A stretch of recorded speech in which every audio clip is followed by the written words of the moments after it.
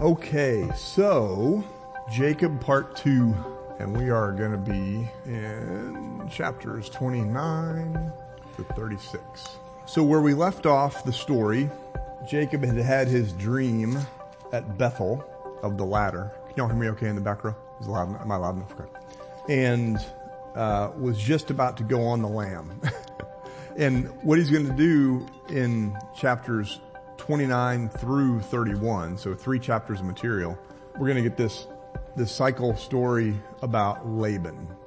Now, we talked about how one of the main themes of Jacob's life is conflict and how he navigates that. He obviously had conflict with his older brother, technically. They're twins, so, does it really matter that much? I guess it does back in the day. Firstborn is a big deal. So he had conflict with Jacob from the beginning. There was all this drama with Isaac and Rebekah. Now he's going to go get into some drama and conflict elsewhere. And everywhere he goes.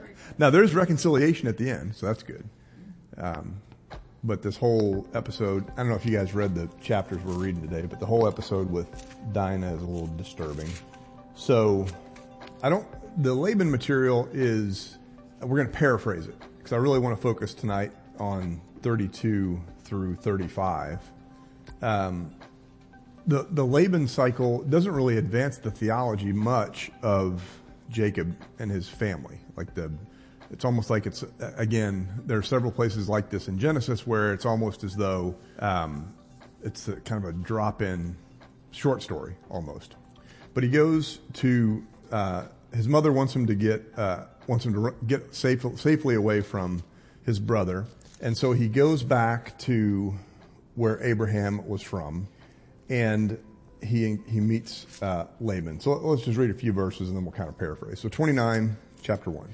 Then Jacob went on his journey and came to the land of the people of the east. As he looked, he saw a well in the field and 3 flocks of sheep lying there beside it. For out of that well the flocks were watered. The stone on the well's mouth was large, and when all the flocks were gathered there, the shepherds would roll the stone from the mouth of the well and water the sheep and put the stone back in its place on the mouth of the well. Jacob said to them, "My brothers, where do you come from?" They said, "We're from Haran." He said to them, "Do you know Laban?" "Ah, we do know Laban. And here's his daughter Rachel coming with the sheep." So Laban is his uncle, right? So Rebekah's brother. And he's got 2 daughters. And when Jacob sees Rachel, that's the daughter he wants to marry. Is that the only daughter he marries? No. Awkward. He's going to marry sisters, which I guess, it's a long time ago. Say again? And they are first cousins. Anybody from Arkansas here? Can I make an Arkansas joke?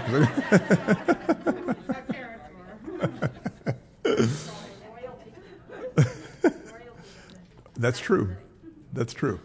Yes. So he marries not just one, but 2 of his first cousins, and not just 2 of his first cousins, but sisters. So that's not at all complicated in any way.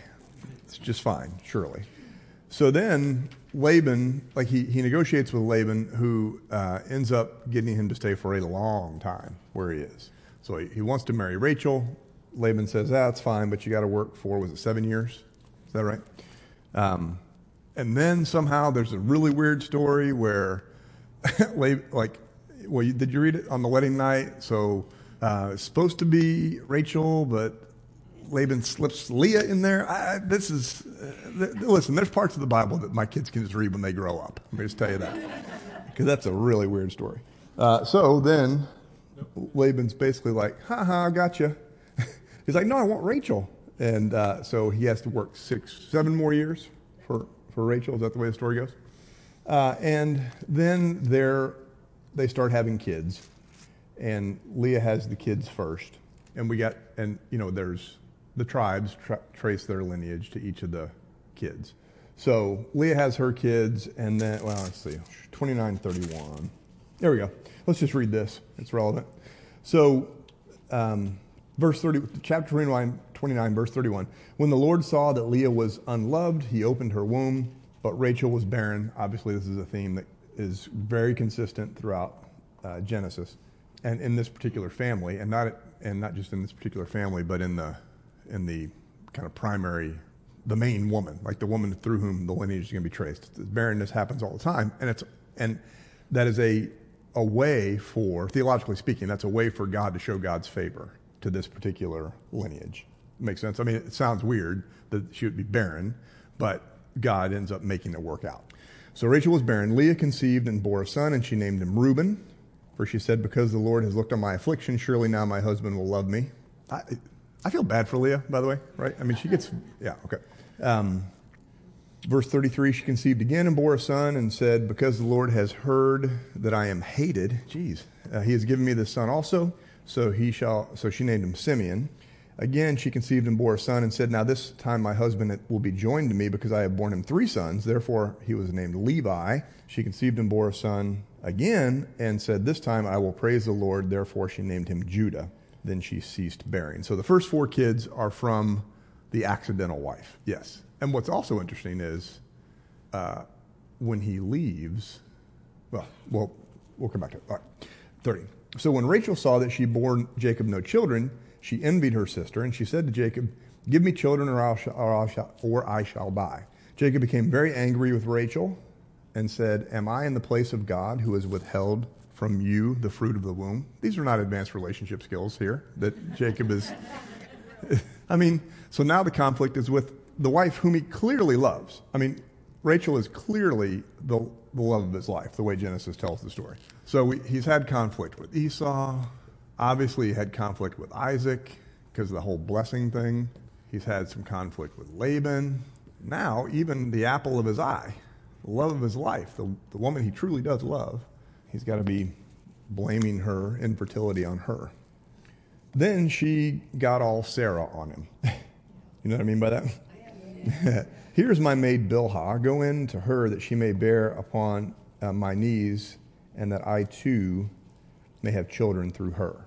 So she gave him her maid Bilhah as a wife, and Jacob went into her, and Bilhah conceived and bore Jacob a son. Then Rachel said, God has judged me and has also heard my voice and given me a son. Therefore she named him Dan. Rachel's maid Bilhah conceived again and bore Jacob a second son. Then Rachel said, with mighty wrestlings I have wrestled with my sister and have prevailed. That's weird. Where'd that come from? Why are you dragging Leah into this? It's not her fault. So she named him Naphtali.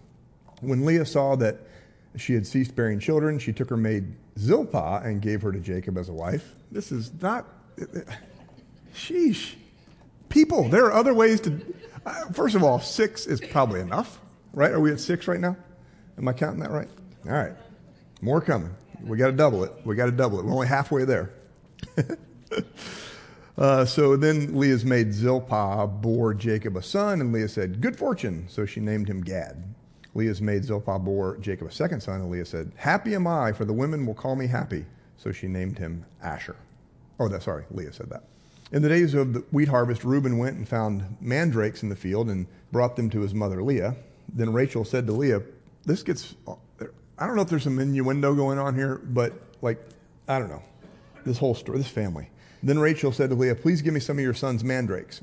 But she said to her, is it a small matter that you have taken away my husband? Would you take away my son's mandrakes also?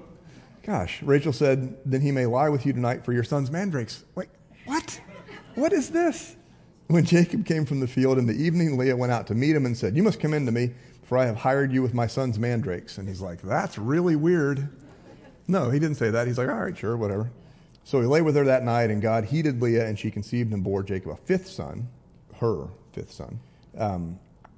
Let's see. Leah said, God has given me my hire because I gave my maid to my husband, so she named him Issachar.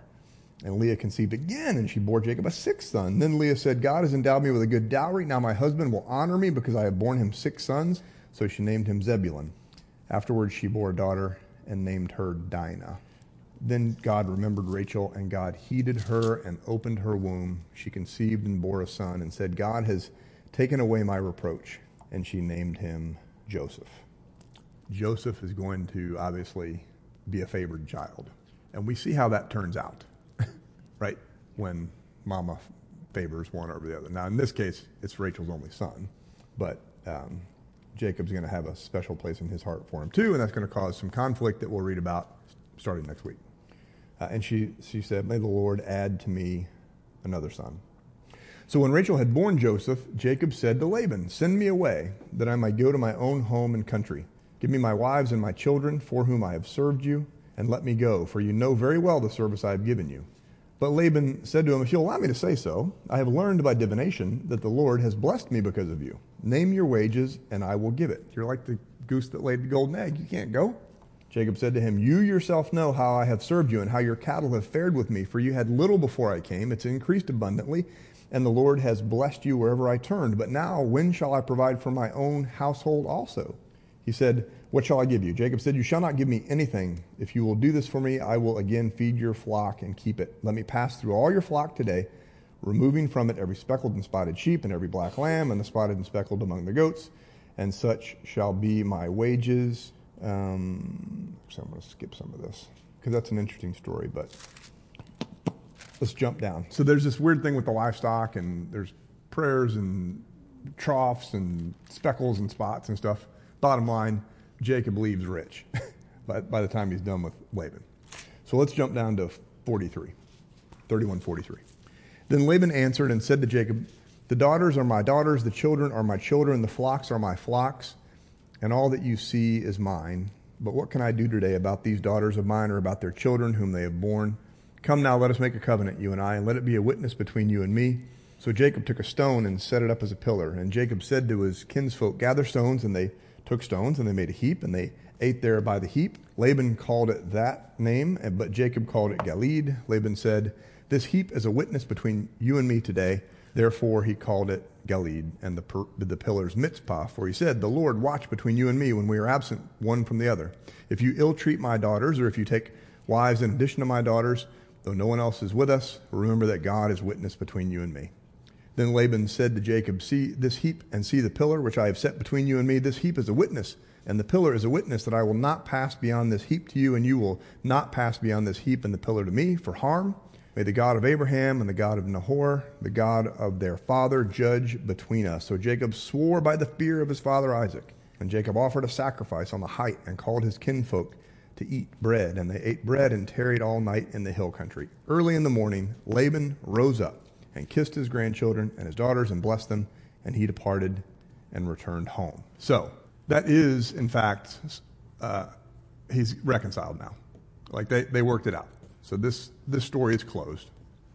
Isaac's still alive at this point, although, as we talked about last week, Isaac is a muted character in the story. Doesn't come up very much. Esau is the boogeyman that's out there. So when Jacob flees, he arrives as a refugee with nothing.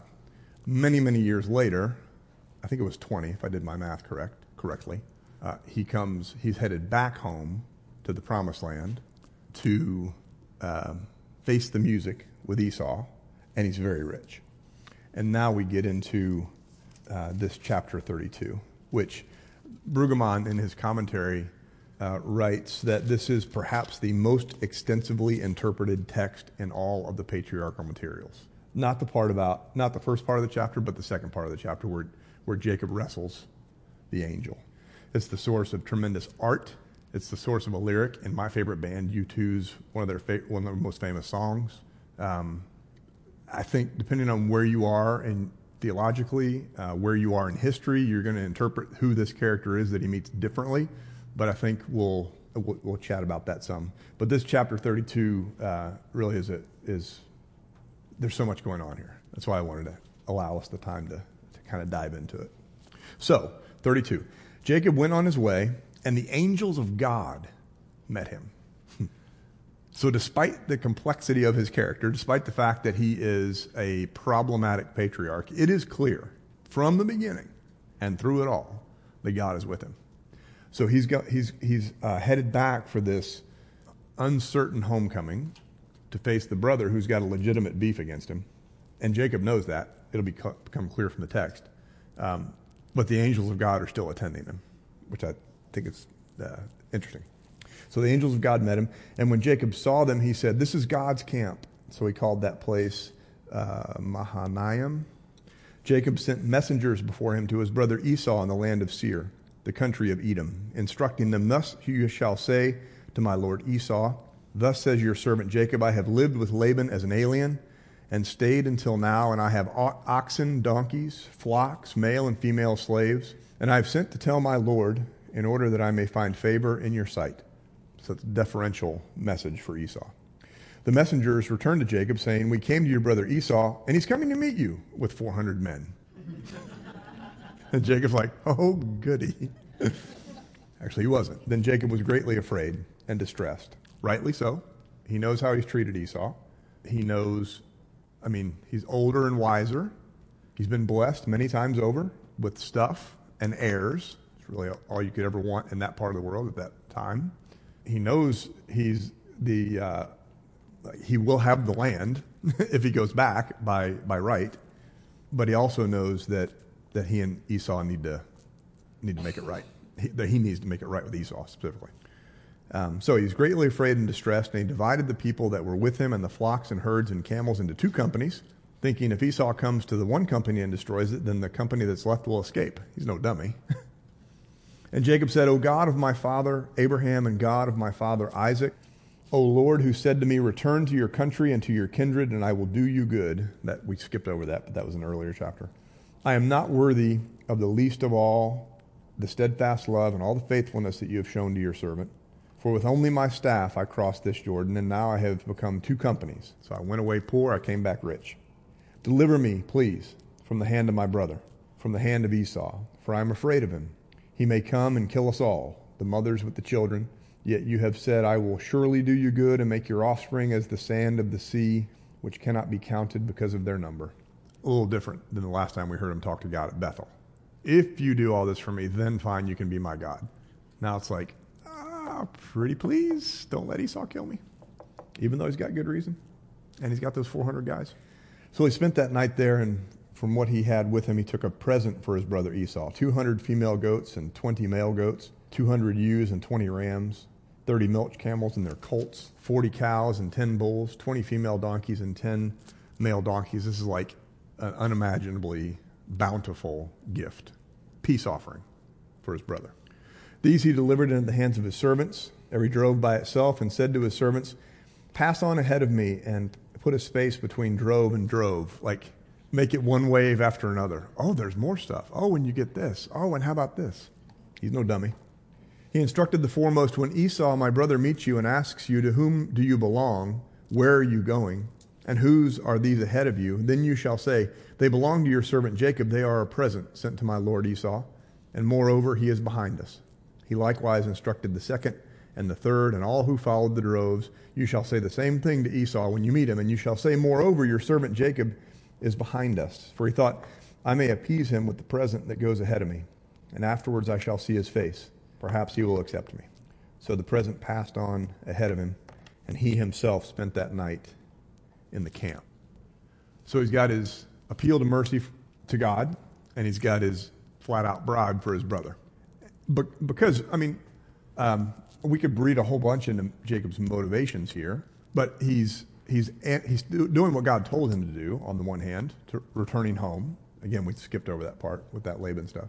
But he's made it right with Laban. He did the honorable thing in his mind. He worked all that he said he was going to work, even though Laban pulled a fast one on him with the Rachel-Leah thing. And now, I don't know, we have to decide for ourselves, about his character. And then there's this, and this is one of my favorite stories in the Bible. So this, Roy Heller, who you've heard me talk a lot about, it was that last day of class in the Old Testament, and we had all wrestled with these texts. And there are some weird ones in here that we've already wrestled with. There are some really bad ones later. Get into Joshua and Judges. There's all kinds of stuff that God's telling people to do that just doesn't make any sense to us. And Roy, at the end of the year, said that, and I mentioned this already, but I love telling the story because it was so impactful. So it's a room full of preachers, a room full of wannabe preachers, I guess is probably the best way to put that. And my wife likes to say, you have to have a little bit of an ego to be a preacher because you think you have something to say that people want to hear. Which is fair, but also there's the Holy Spirit and all that, right? There's the call and all that. So imagine a bunch of preachers who have read the Bible before, and most of whom come with lots of opinions about what's in there and what's not, most of whom don't have any problem arguing with an Old Testament professor about something they read that he said they didn't like, blah, blah, blah.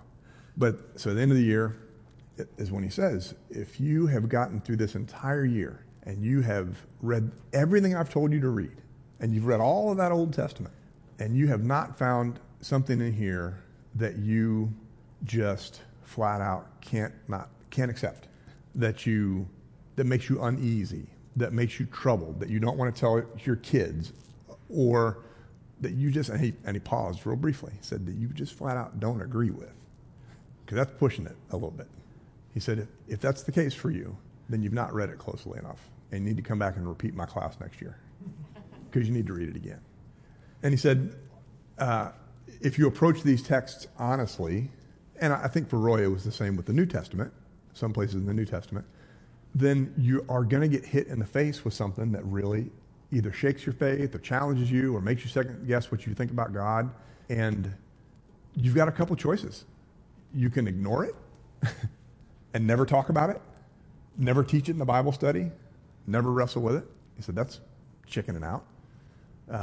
You can pretend it's not there, or you can engage with it, and you can read it again, and you can reread it, and you can pray about it, and you can think about it, and you can try to have it make sense in the broader scope of all of these amazing narratives and stories that you've all placed your salvation in.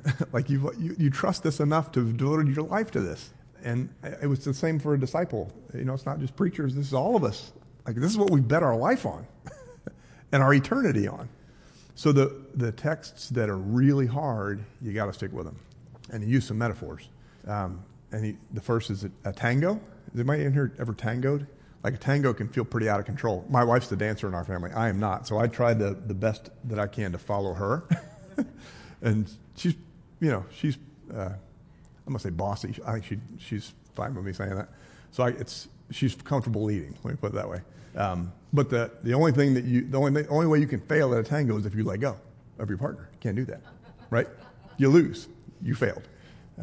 Or he said, he used the metaphor of the cocktail party. I'm sure I've told you this before. So you're throwing a cocktail party at your place in heaven, and you invite all your biblical heroes. And, Jesus is hanging out, and he's dealing with the water and the wine because you got a bunch of drinkers at your party. And then you got, Joshua and David are playing craps in the living room or poker or whatever. And then there's a ruckus on your front lawn. So you go out to your front lawn, and you got Moses and Paul. And Moses, who's pretty opinionated, is saying the law is the most important thing in your spiritual journey. And Paul's saying, no, the law is not your taskmaster. And they're fixing to get into a fight. And you're like, whoa, guys, what are you doing? And then they look at you, and they say, what do you think? And it's good to have an answer. And he said, as an Episcopalian, I can use the cocktail party metaphor, because wherever there's 4 Episcopalians, there's always a 5th. That's what he said. But then the other metaphor that he used is this one from Genesis 32. He pulled this text out and read it. And wrestling with God is the metaphor he used. For the stuff in Scripture, this is really hard. And there's the older I get, the more I read it, the less that's really hard. I mean, there are some of the stuff that he's, that's said about women that clearly I just reinterpret for a modern context. And there's stuff about, I don't believe God told the Israelites to kill everybody. I mean, some of that's contextual, but still, you can't just ignore it, right? So let's read this. I know you've read it before, but it's so good. So the same night he got up and took his 2 wives, his 2 maids, and his 11 children, and crossed the ford of the Jabbok. He took them and sent them across the stream, and likewise everything he had. They're on Esau's side of the river, in case you're still unclear about Jacob's character. He's on the safe side of the river. His wife and kids and all his stuff on the other side of the river. He took them and sent them across the stream, and likewise everything that he had. Jacob was left alone, and a man wrestled with him until daybreak.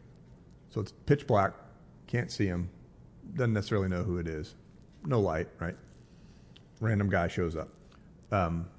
Different traditions interpret this different ways, but I think the vast majority of the Judeo-Christian tradition interprets this as either God himself or a divine representative of God, an angel. because of how it ends. So when the man saw that he did not prevail against Jacob, if it's God or a divine representative, we should let that sink in. So Jacob is a pretty formidable fella, clearly. When the man saw that he did not prevail against Jacob, he struck him on the hip socket, and Jacob's hip was put out of joint as he wrestled with him. Then he, the divine personage, said, "Let me go, for the day is breaking." But Jacob said, "I will not let you go unless you bless me." He will hold out. He will do anything for a blessing, this Jacob, right? So he said to him, "What's your name?" He said, "Jacob." Then the man said, "You shall no longer be called Jacob, but Israel, for you have striven with God and with humans and have prevailed." The most common translation for Israel is he who strives with God, one who strives with God, wrestles with God. Then Jacob asked him, "Please tell me your name." But he said, "Why is it that you ask me my name?" And there he blessed him. Only Moses gets his name. That's later. Jacob's impressive, but he doesn't get to know God's name. That's kind of cool, I think. So Jacob, verse 30, called the place Peniel, saying, "For I have seen God face to face, and yet my life is preserved." The sun rose upon him as he passed Penuel, limping because of his hip. Therefore, to this day, the Israelites do not eat the thigh muscle that is on the hip socket, because he struck Jacob on the hip socket at the thigh muscle. That's not clear. So the question is, did Jacob know that he was divine as they wrestled? The text is not explicit about that. He knows that he's a formidable opponent. I imagine, so one very early interpretation of this text is that maybe a very early version of the story is that it's Esau, that Esau shows up and says, "Fine, let's hash this out." Clearly, by the time it gets put down in the version we have now, it's not Esau, because he and Esau are going to reconcile here in a minute. But it's unclear who he is.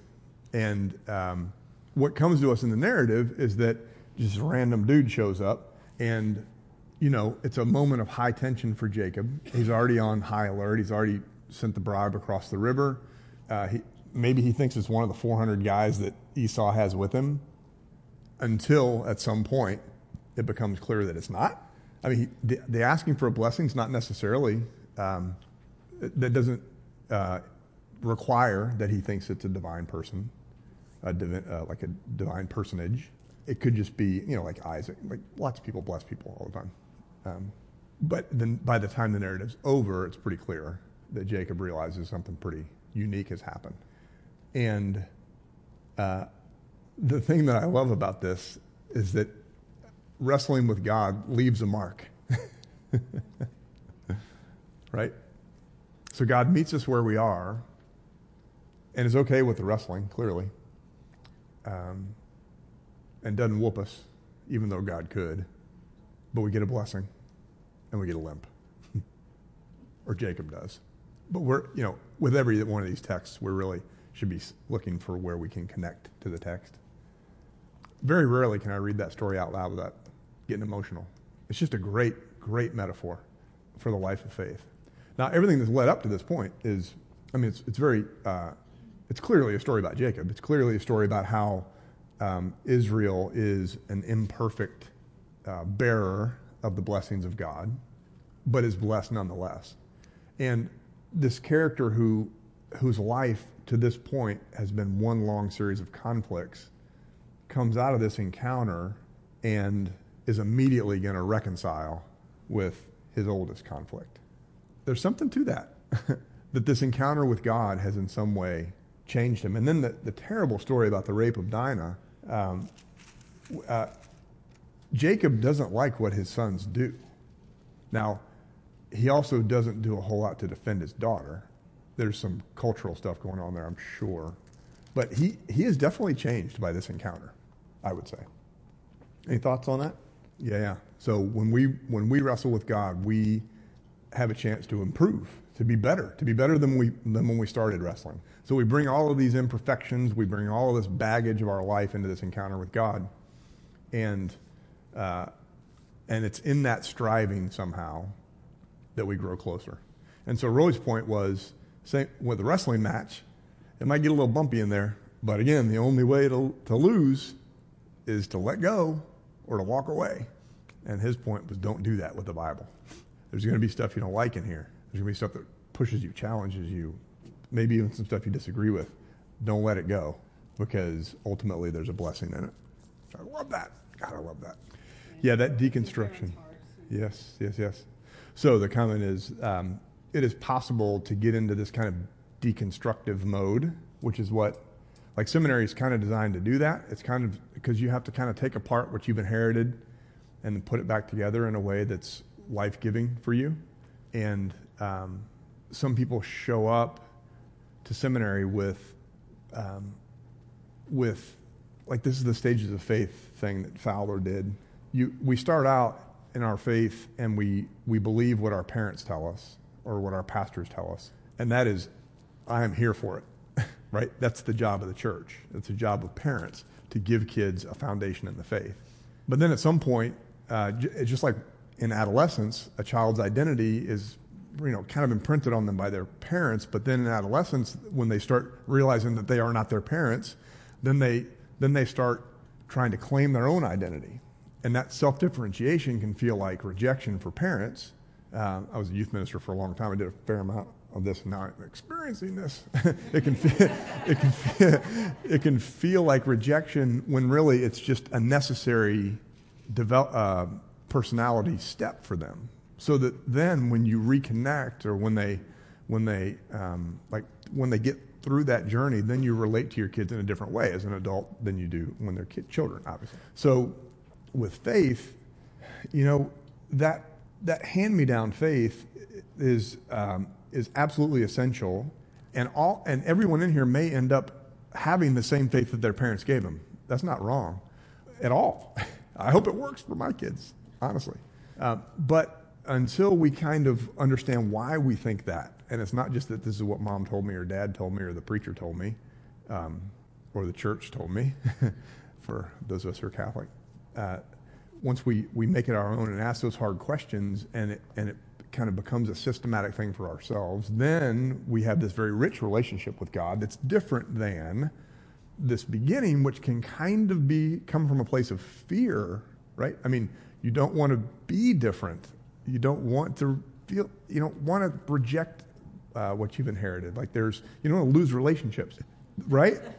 Yeah, I mean, that's good for keeping them out of the cookie jar. But then if I want them to stay and come back and have a relationship that's meaningful long term, they've got to kind of work through all that. So what happens in seminary is there's a very thorough deconstruction of biblical texts and doctrines and all the humanity that went into developing the doctrines and all of the church fathers and the politics of what they were working through. And either, for some people, that destabilizes their faith system so much that they can't come back to it. And it does require a gentle hand by a professor to do that. Yeah. So she's saying that the independence thing, but say more about the independence thing. What do you mean? Well, you mean as the children or as no, for the faith. For the faith. Yeah. So their commitment towards God. Right. So of all the possible things that could have gone, like, there is some factor of X. So if X ends up in the Bible, some factor of X was possible to have ended up in the Bible, right? There are all kinds of stories about, there's all kinds of material, I'm sure, that didn't make it in the Bible. There's all kinds of, there are other Gospels that didn't make it in the Bible. So the people who, guided by the Holy Spirit, we always have to say that, selected these texts to be the ones that were handed down.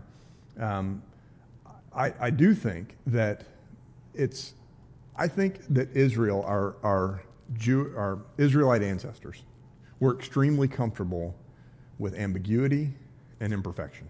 They did not have to have faith heroes whitewashed. Somebody could have left out the story of Bathsheba. I'm sure David would have preferred that, right? His PR firm would not have been on board with including that part of the story. But you could have told a much more sanitized version of Jacob's story too. If you were the person who was responsible, the scribe in the reign of Solomon, who was responsible for including these texts, and I mean, there weren't that many. It wasn't a computer file, right? You had one scroll. So you could have just left some of this stuff out. The fact that they didn't, I think, is very empowering for us, because we know that our like the paragons of the faith, the God of Abraham, Isaac, and Jacob. Those three men in particular were incredibly imperfect. And if those guys, through whom we claim our relationship with God, are imperfect, then I as an imperfect person can be a faithful follower of God too. That's really, I think that's super empowering, Yeah. So the question is, in seminary, do we ever get a Jewish perspective, like from a rabbinic scholar or any of the Mishnah, the Midrash, like the commentary that Jewish scholars have on these stories that adds a whole layer of character? And we didn't get a whole lot into that because there's so much to deal with in our own tradition. We were made aware of it for sure. And there were so we have the primary texts of the scriptures, and then you've got the textbooks about the books, about the book.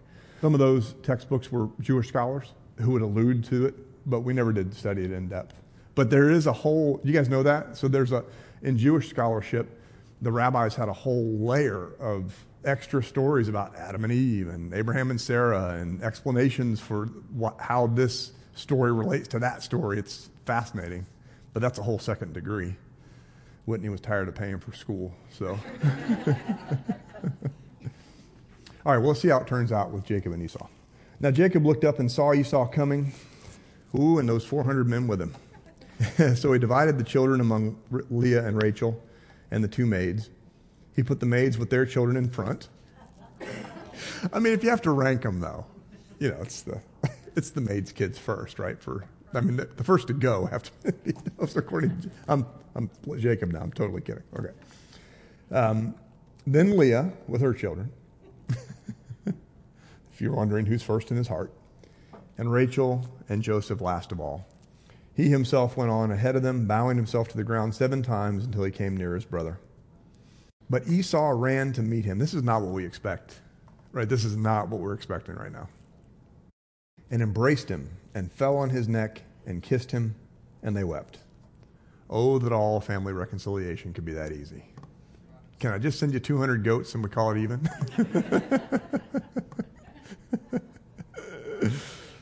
When Esau looked up and saw the women and children, he said, "Who are these with you?" Jacob said, "The children whom God has graciously given your servant."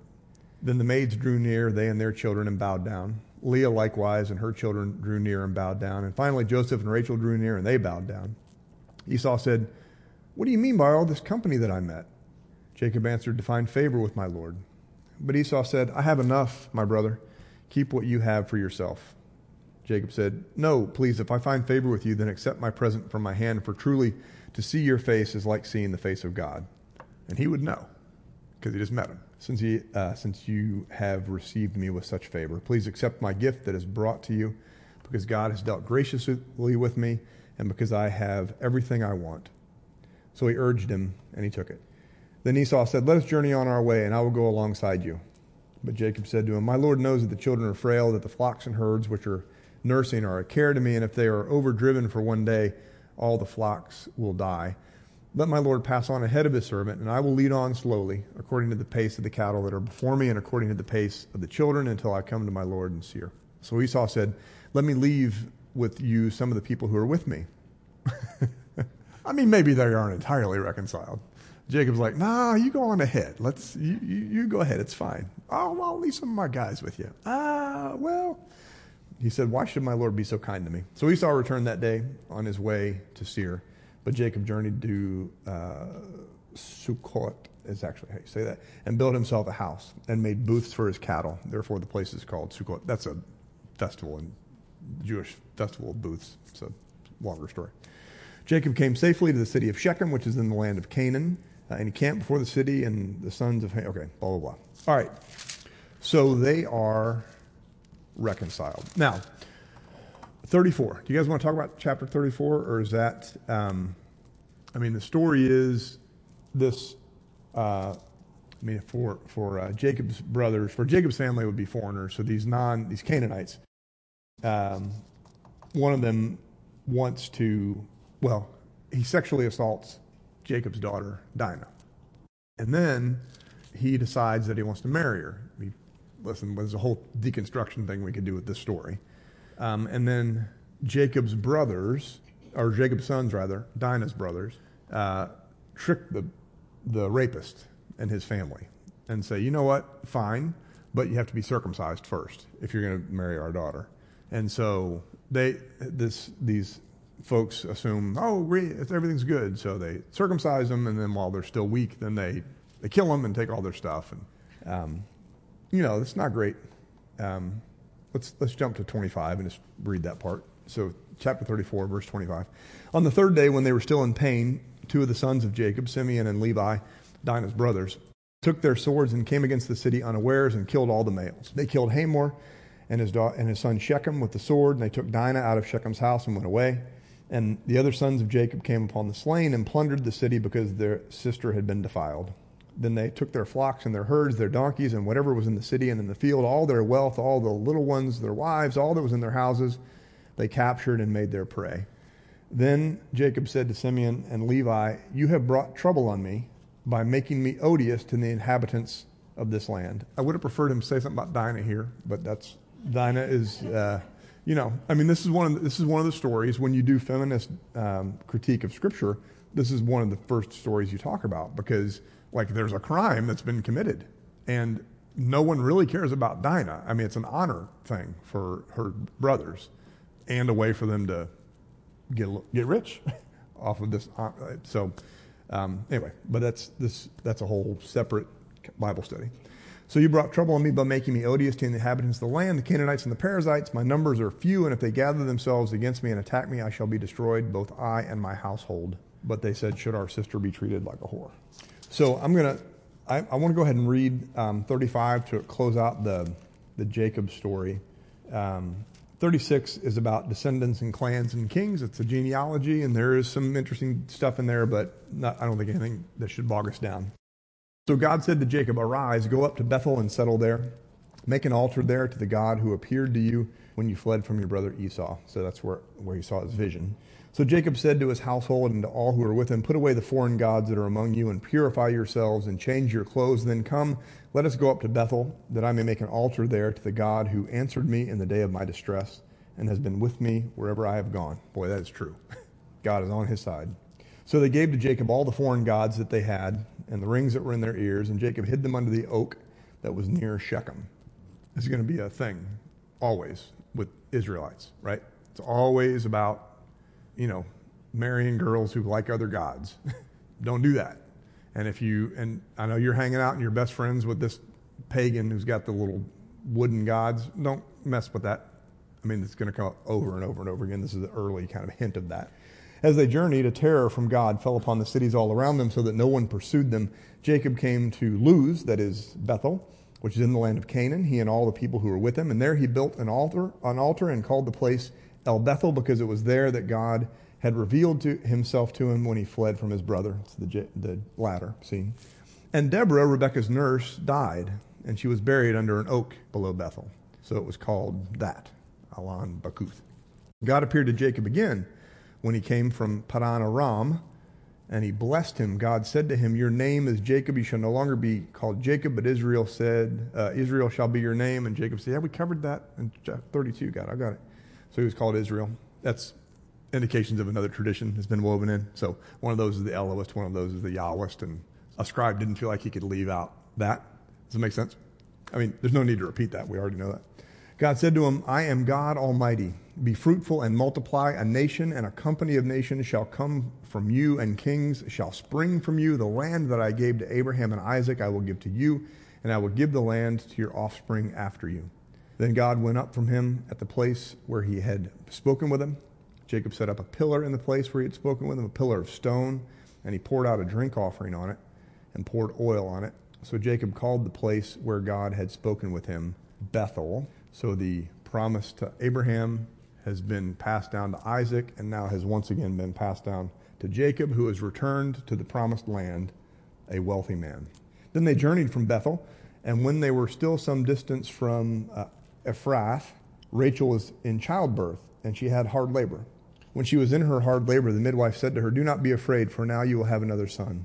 As her soul was departing, for she died, she named him Ben-Oni. but his father called him Benjamin. So Rachel died, and she was buried on the way to Ephrath, that's Bethlehem.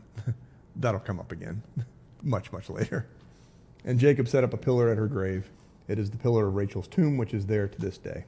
Israel journeyed on and pitched his, it's the first time he's called him that. Israel journeyed on and pitched his tent beyond the tower of Eder. While Israel lived in that land, Reuben went and, then we got some other stuff there. 12 tribes. You get the 12 tribes there. Jump down to 27. Jacob came to his father Isaac at Mamre, where Abraham and Isaac had resided as aliens. Now the days of Isaac were 180 years, and Isaac breathed his last. He died and was gathered to his people, old and full of days, and his sons, Esau and Jacob, buried him.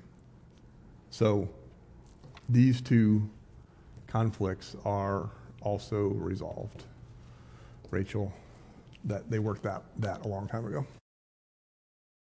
That is the Jacob cycle.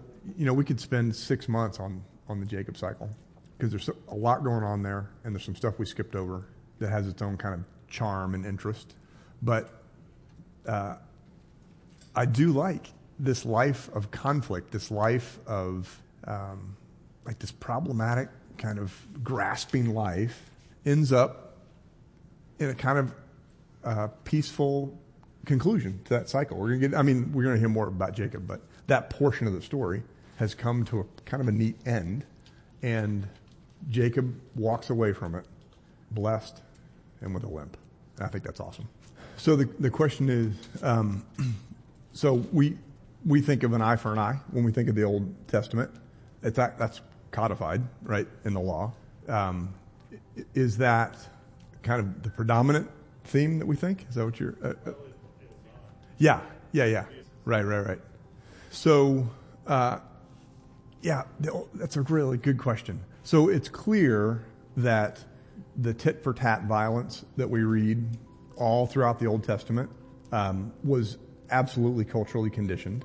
It's also true that when it becomes codified in the law, that an eye for an eye, a tooth for a tooth, that is actually a limiting factor, because they used to do, you guys ever see The Untouchables?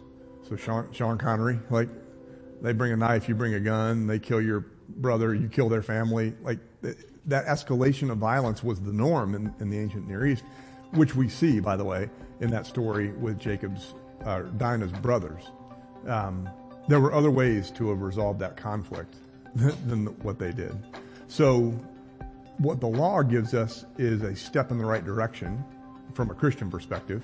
And then what Jesus will give us in the New Testament is a reinterpretation of the law. So if an eye for an eye is an improvement from the status quo and a better way to interact with one another than most of our pagan neighbors, Jesus raises it like 15 notches by saying, turn the other cheek. There's part of me that's way more comfortable with an eye for an eye. Right? I think all of us we get that. That's more visceral for sure. But it is important for us to remember that was to limit the kind of thing that we saw in Genesis 34. All right, you guys, it is awesome. Spend time with you next week. I don't know if we have a playoff game next week, but I may show up like this. I may not, but go in peace. Thanks. God bless you.